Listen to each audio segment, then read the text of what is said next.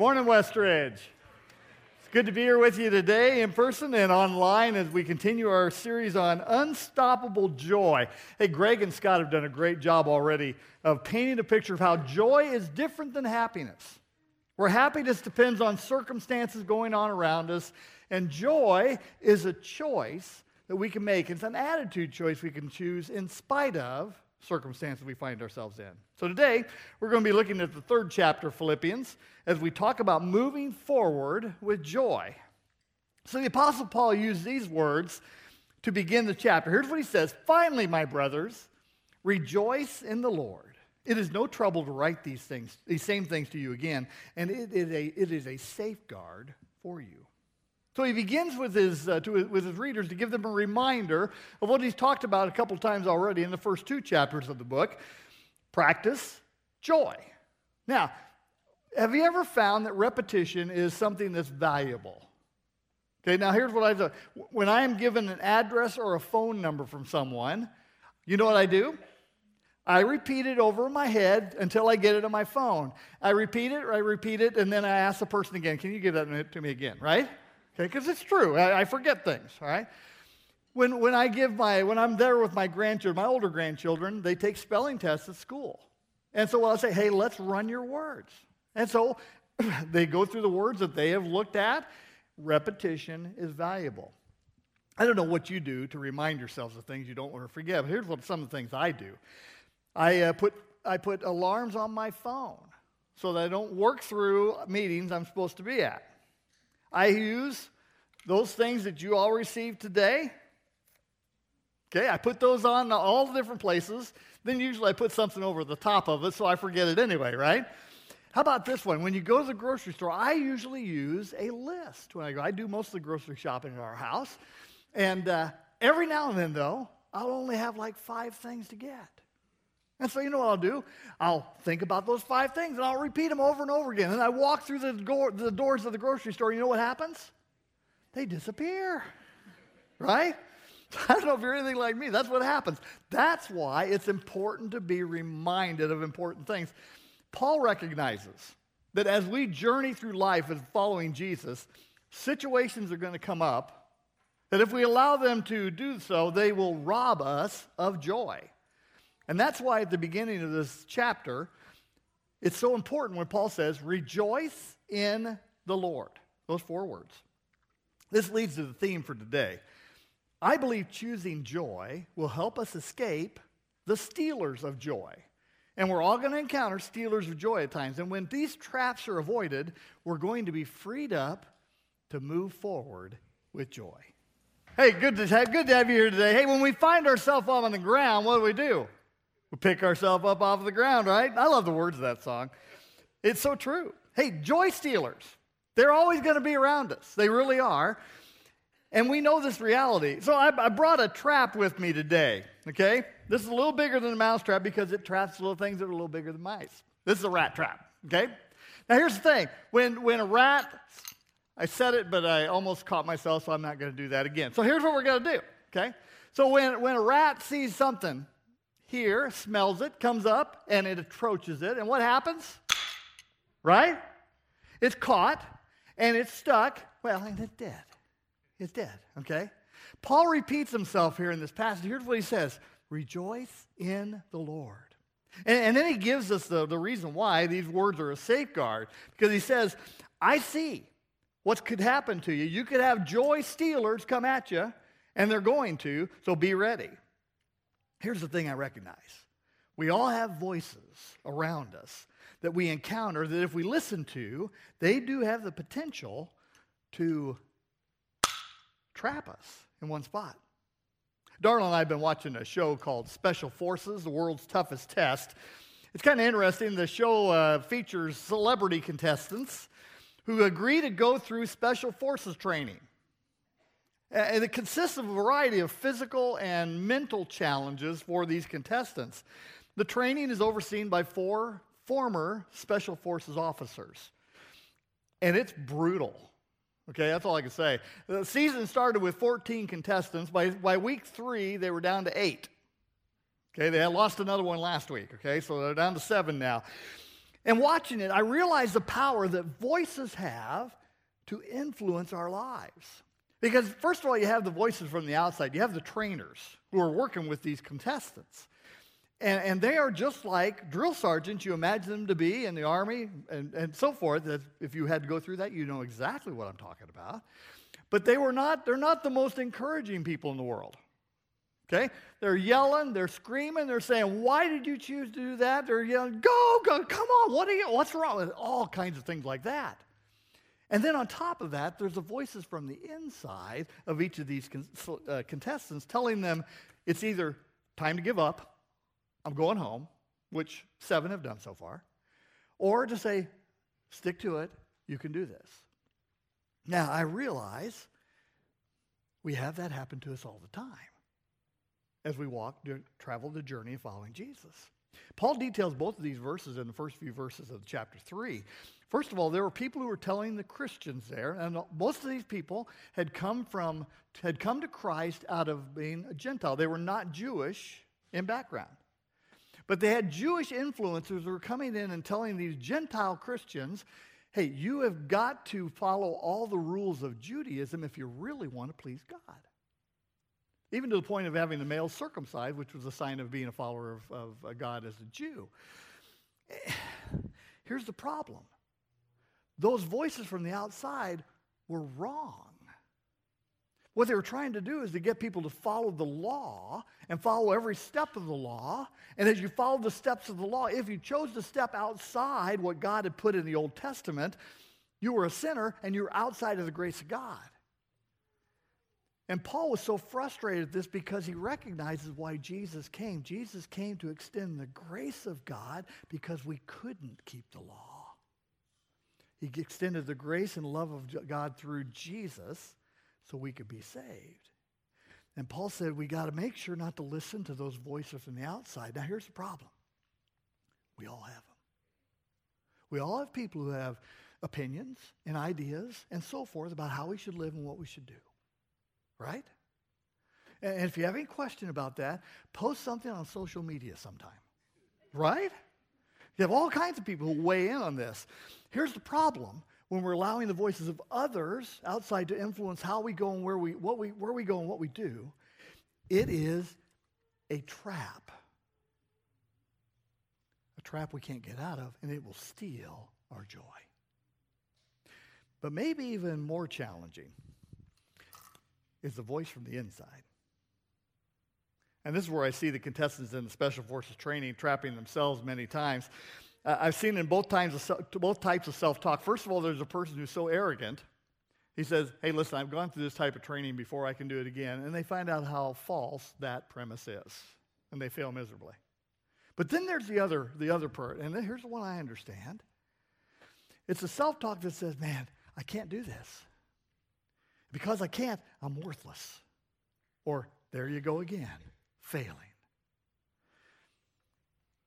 This is the type of voice that will stop us dead in our tracks. You know who my worst enemy is? Me. I am my own worst enemy. Because I understand this type of talk.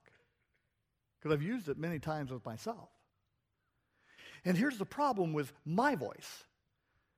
Most of the time, it's wrong too. It's wrong too. So if you battle this at all, you understand what I'm talking about. The fact is we have voices weighing in on us, outside and inside, that can influence us. So here's what Paul does. He details his accomplishments. He details his pedigree. He says, listen, you want to see my resume? He's talking to these Jewish leaders. You want to hear my resume? Let me tell you about it. I was born into this. I was raised as a Pharisee. I have received every bit of training, and I've done everything possible to be right with God, and I've done it. But here's what he says. There's a but here. He said, but what I recognize, those things don't matter at all.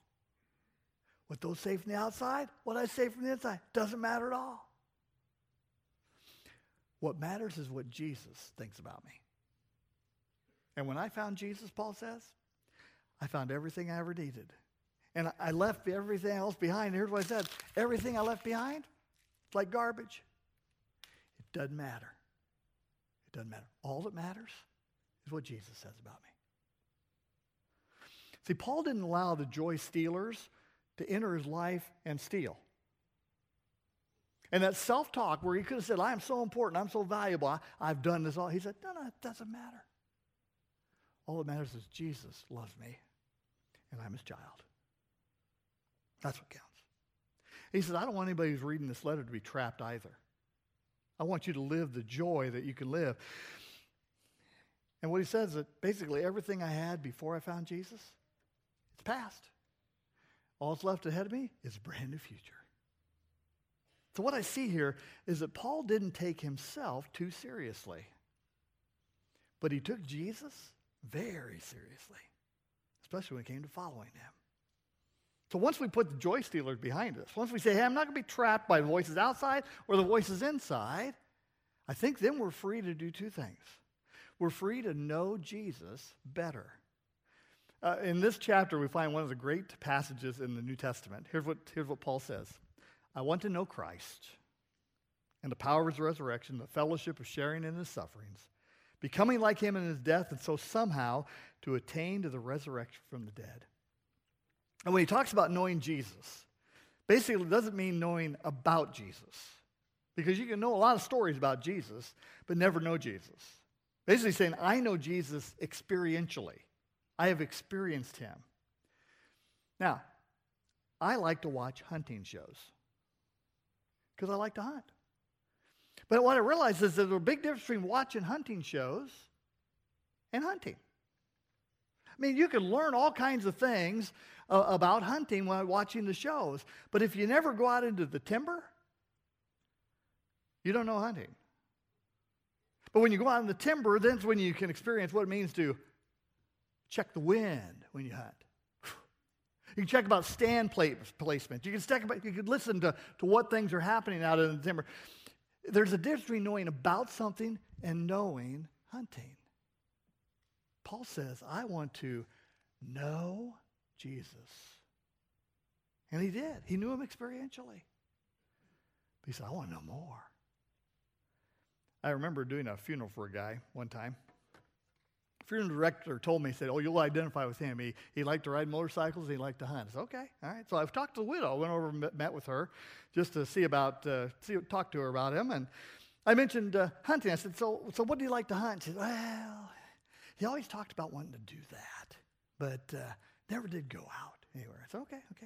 So what kind of bike do you ride? He said, well, he always wanted to ride, but he just never really bought one of those. And here's what I realized. This guy wanted to do a lot of different things, but never did them.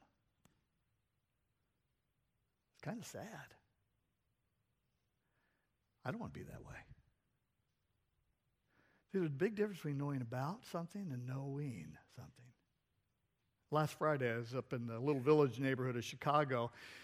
I talked to a guy on the phone about this area. A lot of different Latino people living there. We want to start churches among Latino people groups. And he said, come on up, I'll show you around. So we did. I said, well, tell me about this place. And so he did. We walked around the little village. We prayed some around the little village. He showed me some of the different things. Did you know the population density of this place is incredible? 70,000 people living within a 1.5 mile square. So I did the math the other day. Elgin has about 3,000 people per square mile. Little Village has about 46,000 people per square mile. Isn't that incredible? Now listen, I didn't find out everything about Little Village when I walked with him, but I'll tell you what, he knows Little Village. And so when we're going into church planning there, well, I'm going to lean into him because he knows the place. And I'll learn about the place. There's a big difference between knowing about and knowing. Paul said, I want to know Christ better, deeper, richer. And when he talks about sharing in Jesus' death and sufferings, we all know that following Jesus does require sacrifice. It requires saying no to some things and saying yes to others. It involves saying, Lord, I'm going to do whatever you want me to do. I'm just going to listen to your voice because I want to know what you want. I had 4 texts coming at me on today as I was traveling up here.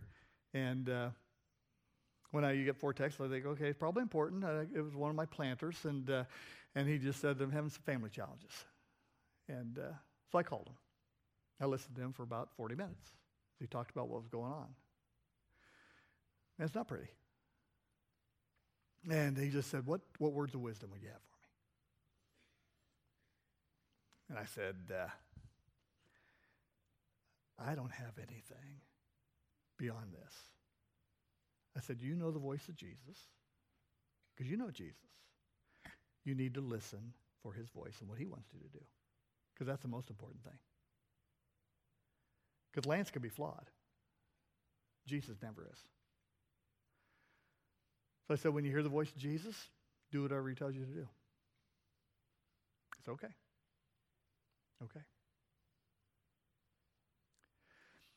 Jesus wants us to know him better and deeper. And we can. There are going to be times when we feel like we're standing alone, but just like the songs we sang today, we never stand alone. Jesus is always there by us to help us and strengthen us. A couple weeks ago, my daughter-in-law told me about a conversation she had with one of my grandson's classmates. He's in 6th grade. His friend had been making some rather poor decisions with her life. And my daughter-in-law, Crystal, talked with her. And the little girl mentioned Garrett to her, which is my grandson. And she said, Garrett is different. Crystal said, well, how is he different? I said, well, when he gets mad, he never flips anybody off, never swears at anybody. He never talks about people behind people's backs. She said, he's different. And Crystal just said, why do you think that is? She said, because he has God. And it gave Crystal an opportunity to talk about God, about Jesus, with this little girl. Because she recognized there's a difference there. And when we know Jesus, there should be a difference there. See, I want to know Jesus better. I want to know him deeper. So what helps you know him better? For me, I read my Bible. I read my Bible every day. I talk to Jesus as I pray every day. I think those 2 things are critical. And when we do that, here's what I know. When we do those types of things, it opens us up to hearing his voice better. Because I think when we expect to hear him, we'll be looking for him. And when we're not expecting to hear him, we won't. I want to know Christ. See, the deeper we get in Jesus, the more I realize we need to know him more. We get hungrier. So let's go on. Let's say, so we get to know Jesus. The second thing is we get to grow in Jesus. See, the second part of this chapter is all about the joy that comes from growing in Jesus. Paul writes this, he says, hey, not that I've already obtained all this or have already been made perfect. I press on to take hold of that for which Christ Jesus took hold of me. Now, brothers, I do not consider myself yet to have taken hold of it, but one thing I do, forgetting what is behind and straining toward what is ahead, I press on toward the goal to win the prize for which God has called me heavenward in Christ Jesus. Moving forward. See, I think we gain a knowledge of Jesus. After we gain that knowledge, we want to grow that relationship. And growth takes work. It takes focus.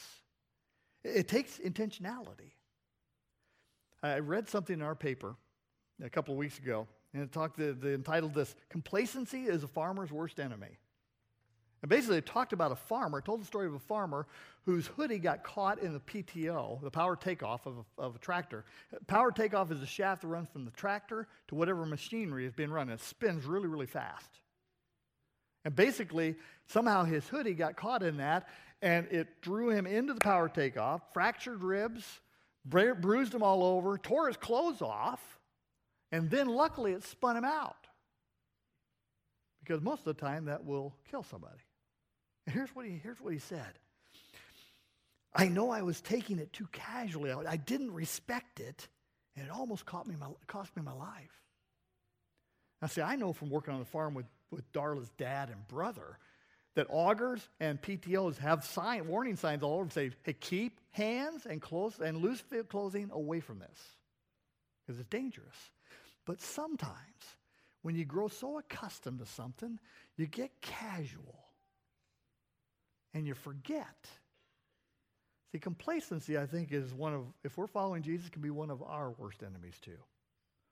That's why the example of Paul is so critical for us here in chapter 3. I want you to realize that this letter was written 30 years after he encountered Jesus for the first time.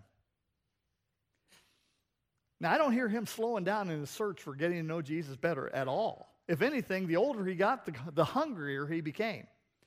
And think about all he wrote, 12 books of the New Testament, of the 27 of the New Testament, and he still said this about himself. Hey, not that I've already obtained the list or have already been made perfect. Basically what Paul is saying this. I brought my puzzle with me today. Okay? Now, what can you tell me about this puzzle? What's that?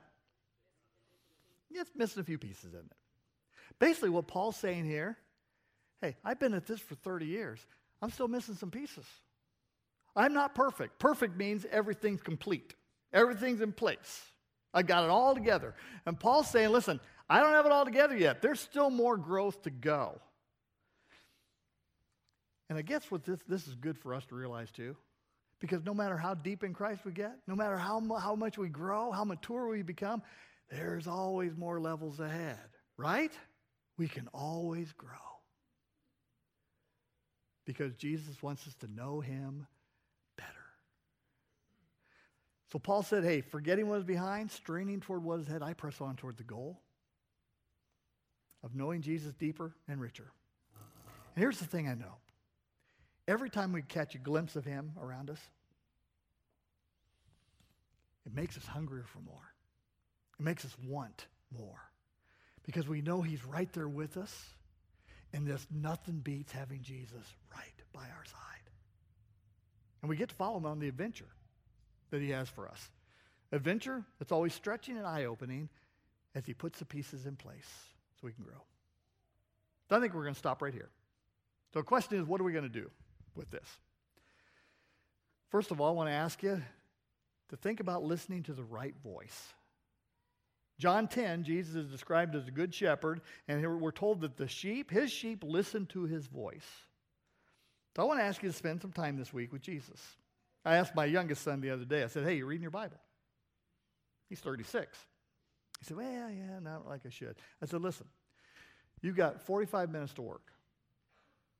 Why don't you listen to the Bible for 5 minutes? You can get the Bible app, just listen to the Bible for 5 minutes. And then think about what you heard for 5 minutes. And then talk to Jesus about how you're going to implement that in your life for 5 minutes. He said, okay, I can do that, Dad. I want to tell you to do the same thing. Or ask you to do the same thing. I'm not going to tell you to do anything. I just know how it helps me, okay? We need to get the word in our lives. I'm convinced that we have no greater gift than two offensive weapons we're given as followers of Jesus. One is the Bible. So as we get that in, it changes things. And second thing is prayer. We can talk to God anytime, anywhere. He always listens and he responds. So I want to ask you to do those two things. Okay? Secondly, if you, during your prayer time, you get a nudge to do something, I want you to ask Jesus this. Hey, will you tell me who you want me to reach out to this week? Is there somebody that needs a touch? And if he gives you a name, and listen, if we're expecting Jesus to show up, he will show up. If he gives you a name, respond. Just do what he tells you to do. Listen for the voice, and then do what he tells you to do. Last but not least, okay, you received the Post-it note today when you walked in, right? Okay, here's what I want you to do with that. I want you to take it, and I would like for you to write 2 words on it. Choose joy. And I want you to put that somewhere where it'll be a reminder to you that when situations come up that maybe aren't the best, not things you would choose, hey, I'm still going to choose joy. So last night we were at our home church. We were doing a Halloween outreach. We were out on a miniature golf course. We were trying to put balloons up, and the balloon was blowing about 35 miles an hour. Okay? Had a trophy that stood about this tall. It was a little balloon. And so I'm putting this thing up. I'm thinking, this is ridiculous. What are we doing out here? Okay, and then all of a sudden, I remember what I was going to talk about today. And I said to myself, okay, this is the right voice. I'm here with my wife, my 2 grandchildren. We're serving Jesus and we're doing something fun. Maybe I ought to just choose joy, right? It helped. Put this somewhere as a reminder, and maybe it'll help you. Hey, choosing joy, it helps us escape the trap of the wrong voices, and I'll tell you what, it'll help us dial into the right voice, the voice of Jesus.